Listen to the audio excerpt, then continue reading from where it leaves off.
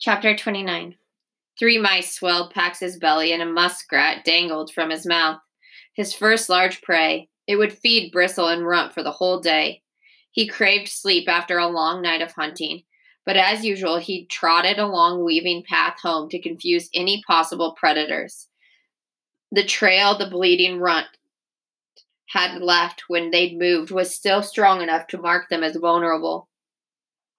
The first rays of morning light lit the grasses. A movement caught his eye. Bristle. She was a few full bounds out in the clearing instead of at the apron of the burrow, where she usually guarded Runt. He watched her bounce up in mock alarm and then tumble kicking into the grass. Then he saw an even more surprising sight. Runt's small head bobbed up. Runt was outside, and he was playing.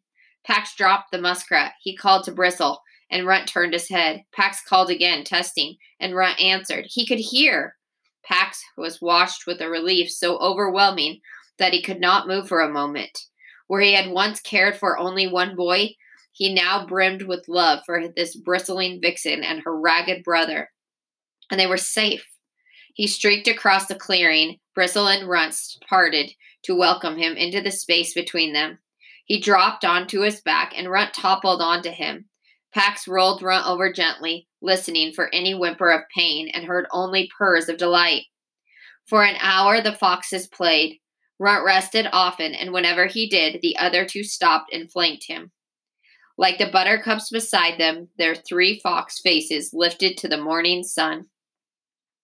Until Bristle leaped to her feet, her nostrils flared. Pax smelled it too, the same threatening scent that had made him anxious for 2 days. But this was no longer a faint thread in the air. This odor was strong and growing stronger. Coyote! Bristle jumped toward the den, pivoted toward the clearing, then jumped back to Runt. Pax had never seen her so panicked.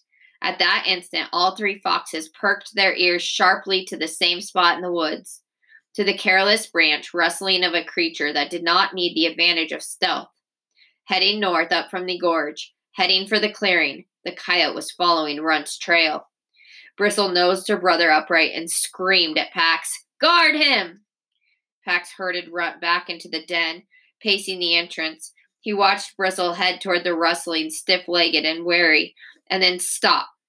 She pricked her ears, her rump high, and then in front of her, at the precise place where the junipers were still compressed from dragging Runt in, a dark, brindle coyote emerged, his head to the ground. Bristle barked. The coyote's head snapped up. Bristle barked again and jumped into the clearing. The coyote cocked his head and took a step toward her. Then he lowered his nose to Runt's trail again. Deep instinct urged Pax to run away. The coyote was a tall, heavily muscled male. A fox was no match for an animal that large and aggressive.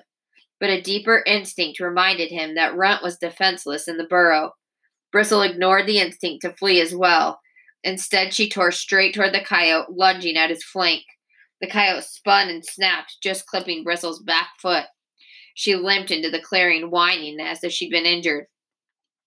The coyote studied her, but then he shook himself, recognizing the ploy, and dropped to the scent again. Bristle flew back. She jumped in front of the coyote's path and faced him, her spine arched. From her throat came a hoarse howl Pax had never heard before.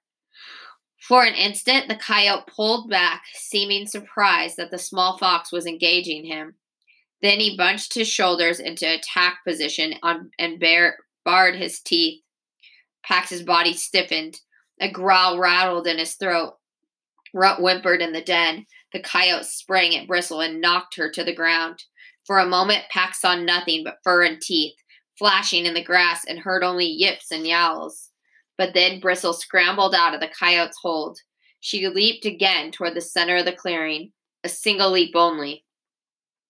Pax understood that she was luring him away from Runt, staying just out of his reach. She baited the coyote until she reached the sweet gum tree. Then, just as Pax had done, she leaped up onto the slant of the trunk. She padded out onto the low first branch carefully, never taking her eyes off the growling coyote who followed on the ground. When she reached the spot where the branch split, she was well over his head. She hissed a taunt. The coyote jumped. He clawed only bark and leaves. He circled to the hollow under the branch, looking for higher ground, and then jumped again. This time his forepaws caught the branch and held for an instant before he fell back. He gathered himself and leaped again. Pax saw that Bristle was as far out on the limb as she could go.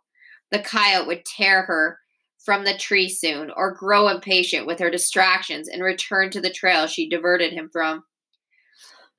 She would follow and fight until he ripped her apart. "Stay," Pax ordered Runt, and he tore across the clearing.